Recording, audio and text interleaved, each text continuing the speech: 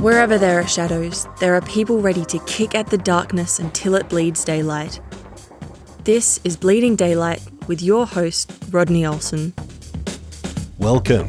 Please connect with us on social media. You'll find links at bleedingdaylight.net, where you'll also find many more Bleeding Daylight episodes.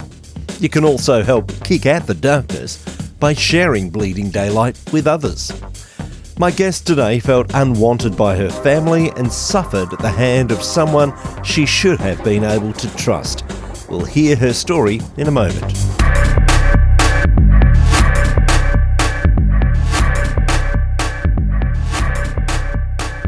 Today's guest is a wife, mother of two, and a crazy dog lady. Lisa May LeBlanc has finally found the voice and courage to tell the stories that marked her life for many years. Her book, The Ninth Child, is a raw and revealing memoir which uncovers growing up as the youngest child in a large farm family.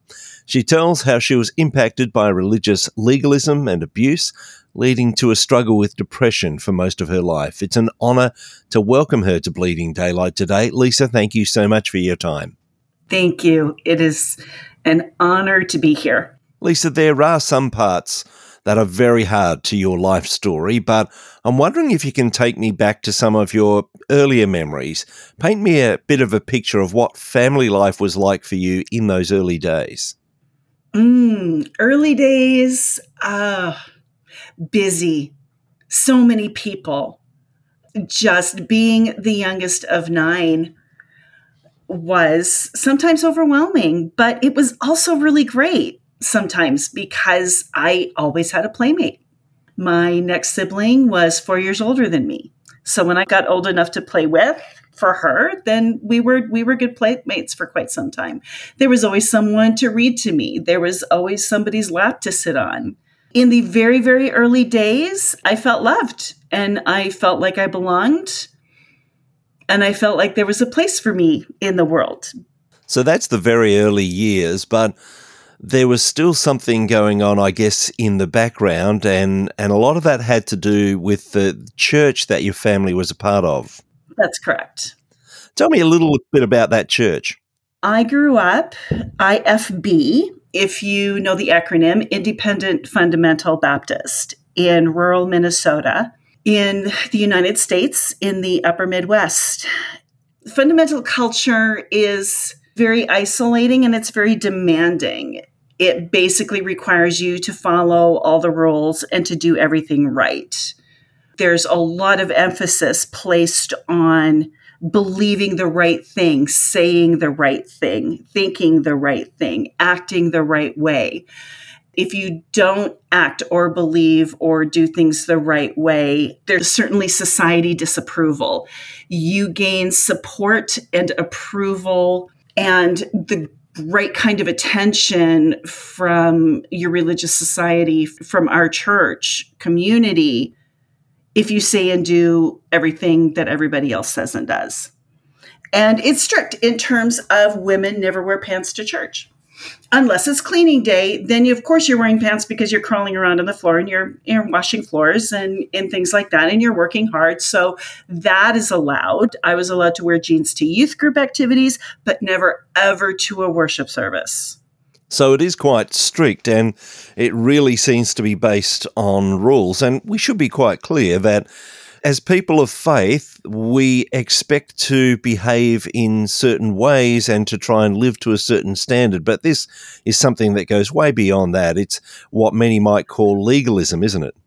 Yes, it was very legalistic. That is the correct word for it, Rodney. There wasn't room for grace. There wasn't a lot of room for people to be welcomed where they are in the journey that they're at, with whatever background that they come from, with whatever their story is, and then have room to learn, to change, to grow. People got judged. I remember a woman showing up and visiting one of our services, and she was wearing a pantsuit. It was very attractive, and it was lovely, and it was dressy, but it was pants. Everybody just frowned at her and walked past her. She was not welcomed.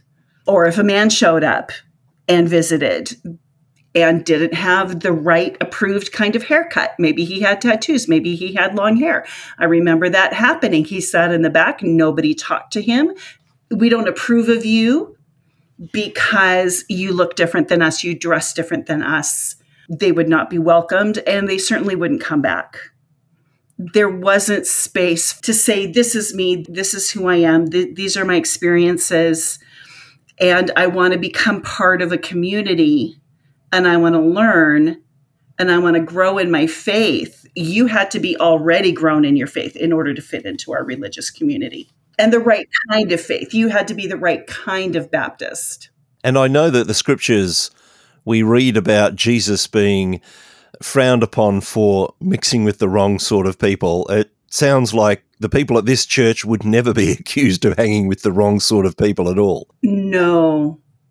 In fact, I know of one man, his wife was a member of the church. He came back from war and he wanted to become an official member of the church.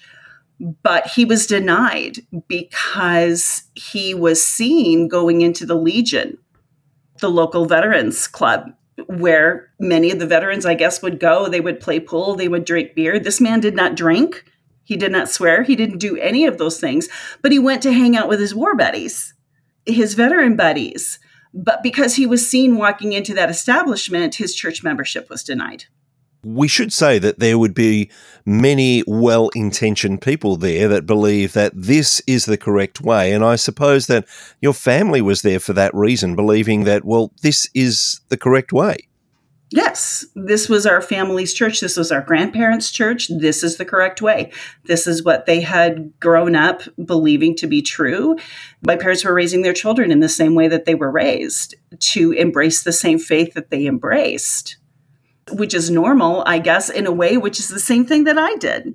So there are a lot of parallels there.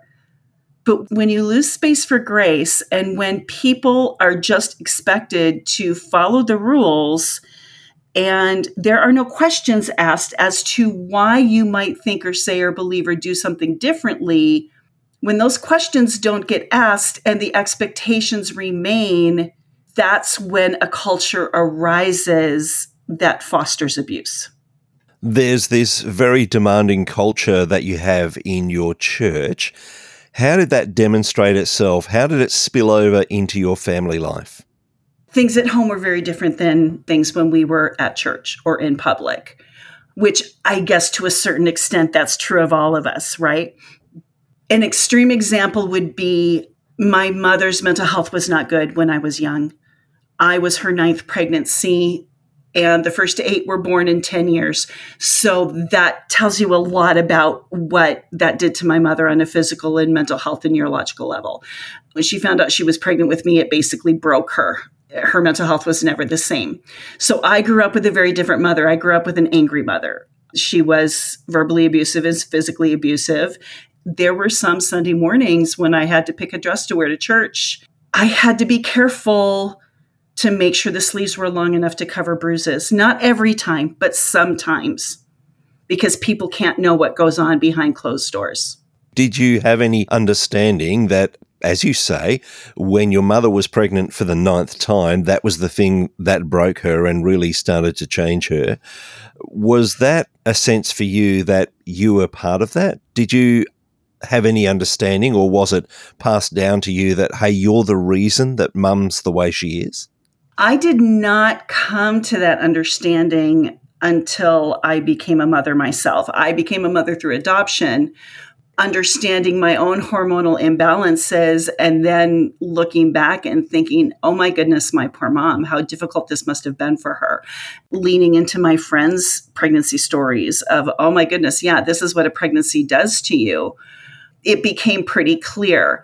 On a relational level, it became my core truth early on that the family was fine as it was before I came along. I was just not wanted. I wasn't necessarily welcome in the family.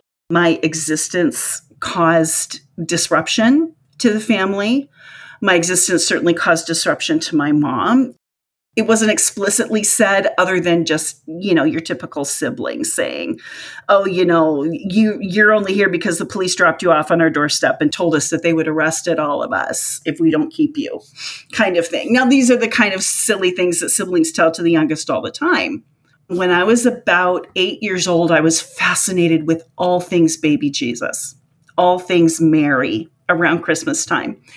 And I foolishly asked my mom what she thought and how she felt when she found out she was pregnant with me. She was in the middle of doing something in the kitchen and she turned her head to me and looked at me and said, "How do you think I felt? The last thing I needed was one more mouth to feed." That was all I needed to hear. That was, okay, enough said. I understand everything that my siblings have been telling me that they don't want me. Okay, I get that. I had hoped that my mom still wanted me. And there was a piece of me that was crying out for that. There was a piece of me that wanted her to say something different. And that kind of killed that hope in me. I have to say, the minute that my mom said those words, the look on her face was like, oh my goodness, what did I just say? And she tried to backpedal. There was but the minute the doctor put you in my arms and he said you were the prettiest of all my babies, and she went on, but the damage had already been done. I didn't believe anything that she said after that. And that damaged my core truth about God. And of course, there's another layer that's going on at this stage, which you really didn't come to terms with until you were much older. And that was, as a young child, there was something that went on within that church, wasn't there? Yes, there was a pedophile in our church. Unbeknownst to everybody, he had been grooming and molesting little girls. Nobody knew what that was back then. Nobody knew how to spot it. But because of the neglect, emotional neglect that I was feeling at home, I was ripe for a predator. This deacon would bypass my sisters to get to me, to pay attention to me, and to give me special attention and be obvious about giving me that special attention. And that fed my heart in a way that nothing else had. And at 6 years old, he created a situation where I ended up going home with them after Sunday service in the morning, spent the afternoon at their house, and he molested me that afternoon. And I imagine that these predators are actually looking out for the signs of someone who is wanting something deeper. Yes. And actually taking advantage of that. And that's what this man was doing. Pedophiles are actually typically quite intelligent. They look for patterns and they replicate those patterns. So the pattern that he saw in my family with the older children was something that had happened before I was born that I had no idea about. My grandparents, as I said, also went to that church. So when my older siblings were much younger and my father's 3 sisters were still at home as teenagers, they would keep track of whose turn was it to go to grandma's house today. And on Sundays after church, they would take one of the kids home with them, give my parents a bit of a break, give that child some extra special attention from the aunts and from grandpa and grandma. But because of so many children and because my aunts had since graduated and gone on to college, my grandparents weren't doing that anymore. That made it plausible that when I went to my mother and said, this man, I got invited to go with them this afternoon, spend the afternoon at their house, and they will bring me back for the evening service. Please, please, please, can I go? And that clicked a familiarity in my mom that, oh, yeah, I guess she never got to do that with grandpa and grandma. So this is kind of the same thing. And he's a deacon and his wife is there. Pedophiles know how to make themselves very unassuming and very unthreatening. And just because there's a spouse present in the home does not mean it's necessarily a safe situation. Was there any understanding, do you think, from his spouse that this was going on? Was this something that she was just putting up with, or do you think that she didn't know what was happening? That's such a good question, Rodney. This is complete speculation. I believe she knew, and I believe that she could not process it, and that her survival as a housewife was tied to her husband and his ability to provide for her. To question it, to threaten it, would have been a marriage ender. And then where does she live and how does she survive without a man to provide for her? So I think she just turned away, turned a blind eye.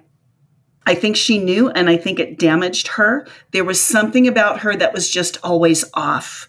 She was never quite plugged in to reality. I mentioned that you had buried the remembrance of this event, of what happened way back then as a 6-year-old for many years. Mm-hmm. And then at the age of 23, the memories came back. Tell me about that. I was newly married. We were poor and in love, and I was waiting for my husband to come home from work, and I was preparing a supper of macaroni and cheese and hot dogs.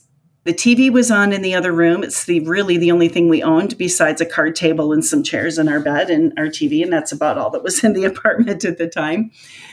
The TV was on in the other room, and it was airing the Oprah show. She was doing a show on childhood sexual abuse, what it is, what it isn't, that it includes much more than people had allowed it to include up until that point. She was really breaking barriers about talking about these things that no media personalities had ever talked about before. Something in that story broke open my story. Somehow I had the presence of mind to turn off the stove. I wandered into the living room and watched the rest of the show. I remember just standing there. I didn't even sit down. I was just standing there still, just like a zombie, taking this in. All the memories just flooded back. It just, boom, it just came at me like a fire hose. It overwhelmed me. My husband came home from work and found me in the corner, curled up in a fetal position, rocking myself and chanting again and self-soothing. It didn't happen. It didn't happen. It didn't happen. It didn't happen. And I was right back to being 6 years old again, trying to make it go away. Help me understand a little of that. Was it the case that there was absolutely no memory for you of that occasion, or was it just that any time that came up in your mind, you just dismissed it as, oh, well, look, that doesn't matter? What was it for you? Was it that complete forgetting, or was it that dismissing? It was both. It started out with a dismissal of every time the memory came back, and it threatened me, and it was overwhelming, and I couldn't deal with it. I was so little. I didn't have language. There's no way for me to process this. In the book, of course, I describe it in more detail, but the chanting started with, that was just how I made it go away. It didn't happen. It didn't happen. It didn't happen. And I would chant and self-soothe until I forgot what I was chanting about. And then I would just get up and continue on with my day. But over time, I taught my brain to forget, and I didn't need to grab my teddy bear and sit in the corner and rock and chant anymore. I literally was able to go to church and smile and shake this man's hand, and he served communion to me, and he served communion to my parents. And I was able to smile and interact with him and talk to him as if nothing had happened, because I had taught my brain to forget that piece, and it was buried deep in my psyche, and I literally did not remember.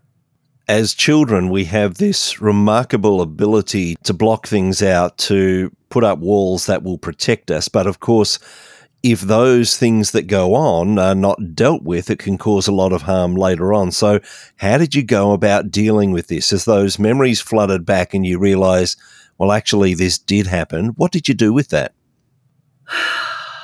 I talked to my husband, freaked him out. He wasn't sure what to do with it. He was worried about me, of course. On one hand, it was almost a relief that the memory came back, because now I had an explanation that made sense for all the trauma responses that I had been living with my whole life. Trauma responses and mental illnesses that had developed in me, including depression and anxiety and PTSD and suicidal ideation. I didn't have names for all those things yet. It would be several years until I was actually diagnosed. Being able to attach the trauma to, these are all the things about me and my personality that don't make sense, that don't fit with the rest of my family. Oh, that's why. Now it makes sense. My first move was to go home to the farm and talk to my parents. I did remember telling my mom And there was a moment when I did tell my mother a couple of years after the molestation happened.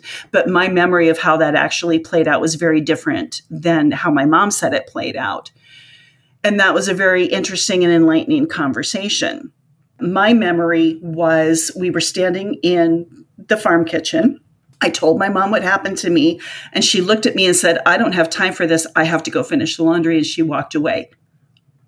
When the memories came back to me of the abuse, that memory was attached to it, and that memory came back too. So when I thought about going back and telling my mom, I thought, what's the point? She walked away from me. She didn't care.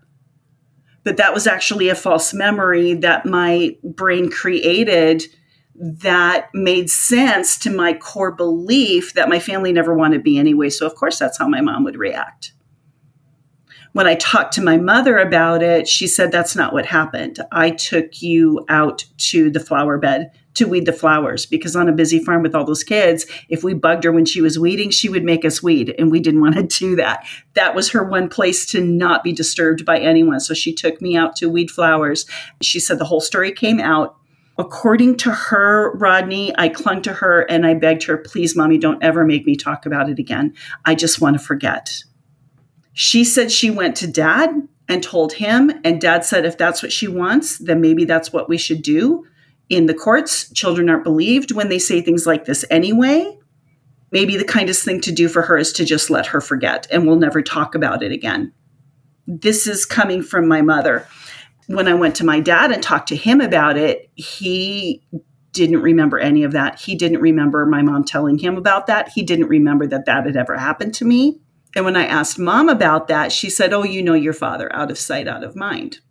And I asked her, why was nothing done? I know I was little, and I asked you, please don't make me talk about it again, but I was little.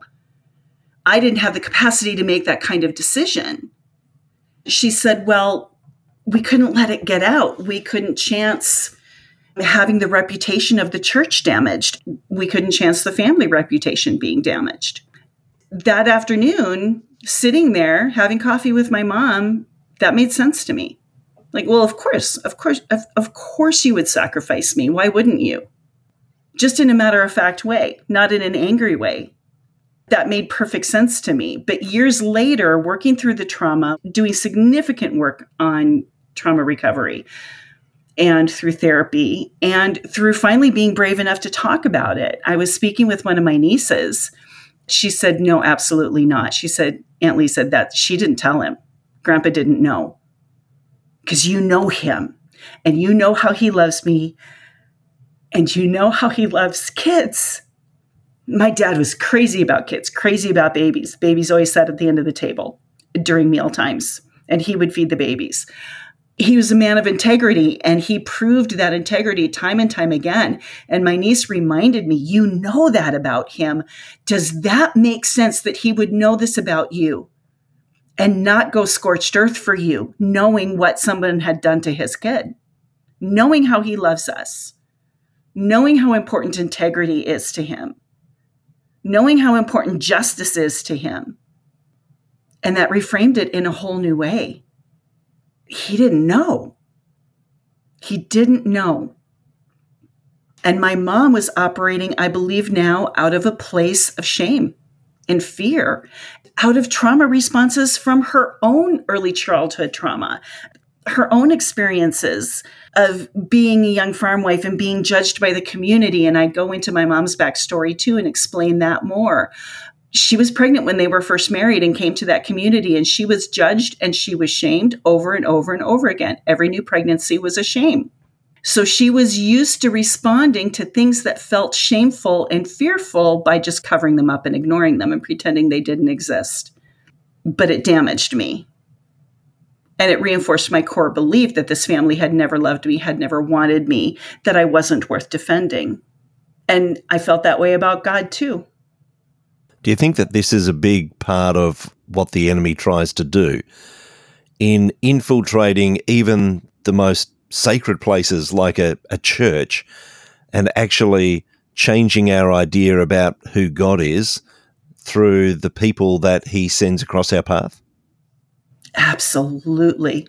Absolutely. The enemy has no boundaries. He goes after little kids and he goes after their minds. Children need to be communicated to implicitly and explicitly how valuable they are, how precious they are, how much they are loved by their community, because that is the only context in which they begin to believe that that is how much they are loved by God. You've not only written this book which tells that story, but you're seeking to help others to come back from trauma, to deal with trauma.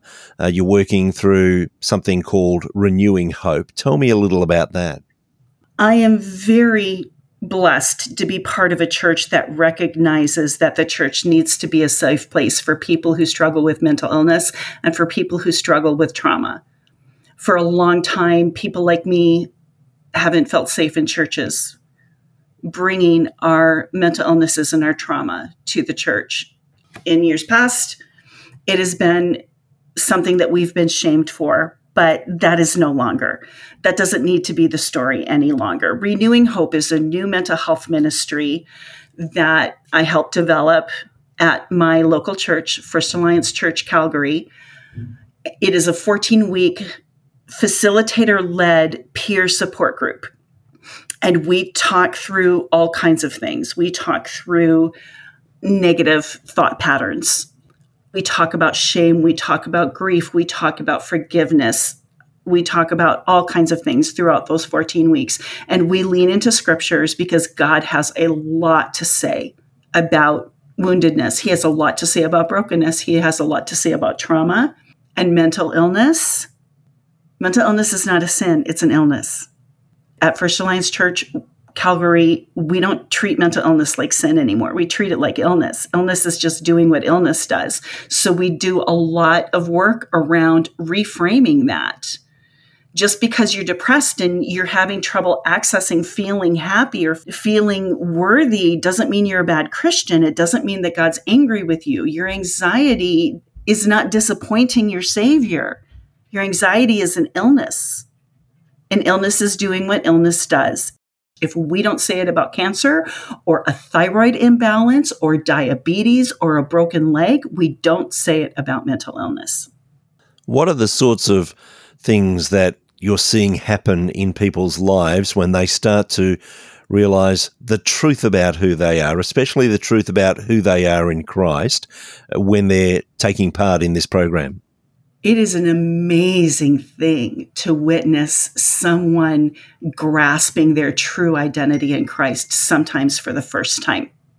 It sometimes takes a while for them to hang on to that and be able to hold on to my identity in Christ and that He really does love me and He doesn't judge me for my illness. But it's an amazing thing because they reach breakthroughs and they're able to break through to freedom and to a level of joy that they haven't been able to access before and understand on a new level what grace and mercy really means. And they no longer carry around the shame of the judgment of why they are the way they are. They are the way they are because of illness, not because of a moral failure, not because of sin. And when they start to really understand who they are in Christ, it changes everything. We know that a 14-week course is not going to leave everything tied up neatly with a bow and that there's going to be work that goes on from that. And even though you're the one that is leading this course along with others, I imagine that there are still things that you're working through, that the accuser still comes to you and tries to push his finger into your chest and say, yes, but you're nothing. What do you do at those times? How do you deal with that ongoing accusation by the enemy, those thought patterns that invade your mind from time to time? I remember that is a lie. And I once believed that to be true of myself, but I believe it no longer. And I lean into my authority and I cast him out and I rebuke him. There's a lot of things that I don't feel confident in, Rodney. I'm in the second half, nearing the third act of my life. I feel so ill-equipped, but God, I don't consider myself an expert. I'm just a woman with a story. But I know how story can be so important. Story was important to me. Someone else's story helped break my story open and set me on a path to healing. And that's why it's so important for us to tell our stories. God equips us as we go. If I was completely 100% self-sufficient and perfect in everything I did, I wouldn't need God and I wouldn't be leaning on him anymore. And this would all end in a train wreck. Giving my God my brokenness, giving God my story, giving God my intent, giving God my desire, and then aligning with people who know more about doing this work than I do, who also have come alongside with me. And we've built a beautiful program that's working, that is helping, that we have professional psychologists' eyes on, that they have helped develop this. It's not me doing the work, it's Christ doing the work. I'm the concierge. I am opening the door, welcoming people into this space, saying, knowing that they're going to meet Jesus here. We create space. We create space for stories to be told safely and for people to feel safe sharing things that they've never felt safe to share in church before. I actually had one woman say to me, I don't think that it's okay for me to say that I'm, and she named her diagnosis, because I'm in a church and it might be a sin for me to be mad at God about that. And no, honey, you are exactly why we are here. That is not a sin. That is a trauma response. And God isn't mad at you any more than he would be mad at you if you had cancer or diabetes or a thyroid imbalance. Illness is illness. We're going to strip away the shame. We're going to strip away the stigma, and we're going to make the walls of the church a safe place to talk about that and engage in that and allow the Holy Spirit to come and start doing work that only God can do. Lisa, when we think back to your younger self in your early 20s, just married, and there's that program on in the other room that starts to trigger some of those memories and they flood back. I imagine that there could be someone listening today and our discussion has triggered something in them and they're wanting to say, now I need to do some work. Is there a way that people can be in touch with you, that they can find out more about how do I work through this? Where's the easiest place for people to find you? The easiest place to find me, people message me on Facebook. I will give you all those links in your show notes. I will definitely put links in the show notes at bleedingdaylight.net so that people can find you easily there. We are almost ready with Renewing Hope. It is so close to being shareable. We are working hard to make this program available to any church who wants to use it, any church who wants to run it. I'm available for conversations about that as well. I'll also put links in the show notes of where people can find your book, The Ninth Child, and so that people can read through your story. And I'm sure that that is going to help to bring some clarification and some healing for some people as well. Lisa, I want to thank you for being so open about your story and sharing that with us today. Thank you for your time on Bleeding Daylight. Thank you so much. It's been such an honor. I would be thrilled to offer a special discount code to your listeners. That would be excellent. We can get that code and we'll add that in the show notes at bleedingdaylight.net so that people can get onto that book with that special discount code. Lisa, thank you so much for what you're doing in the lives of so many. Thank you so much. I appreciate the conversation and the opportunity. Thank you for listening to Bleeding Daylight. Please help us to shine more light into the darkness by sharing this episode with others. For further details and more episodes, please visit bleedingdaylight.net.